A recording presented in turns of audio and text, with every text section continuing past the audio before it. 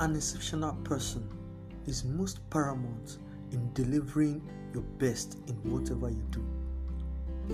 This is what makes you different from others in that particular niche of business or trade you find yourself. As an entrepreneur, you need to have the characteristics of being an exceptional personality.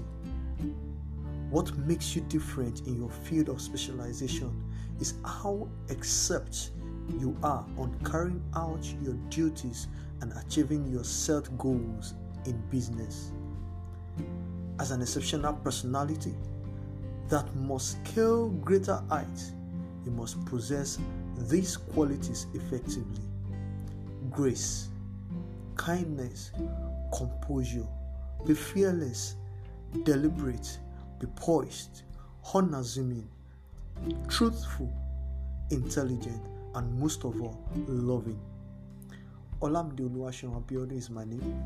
Thanks for joining me in today's podcast, and I would love to see you come back again and again to listen to edifying, educative, business-oriented, inspiring, and elevating content.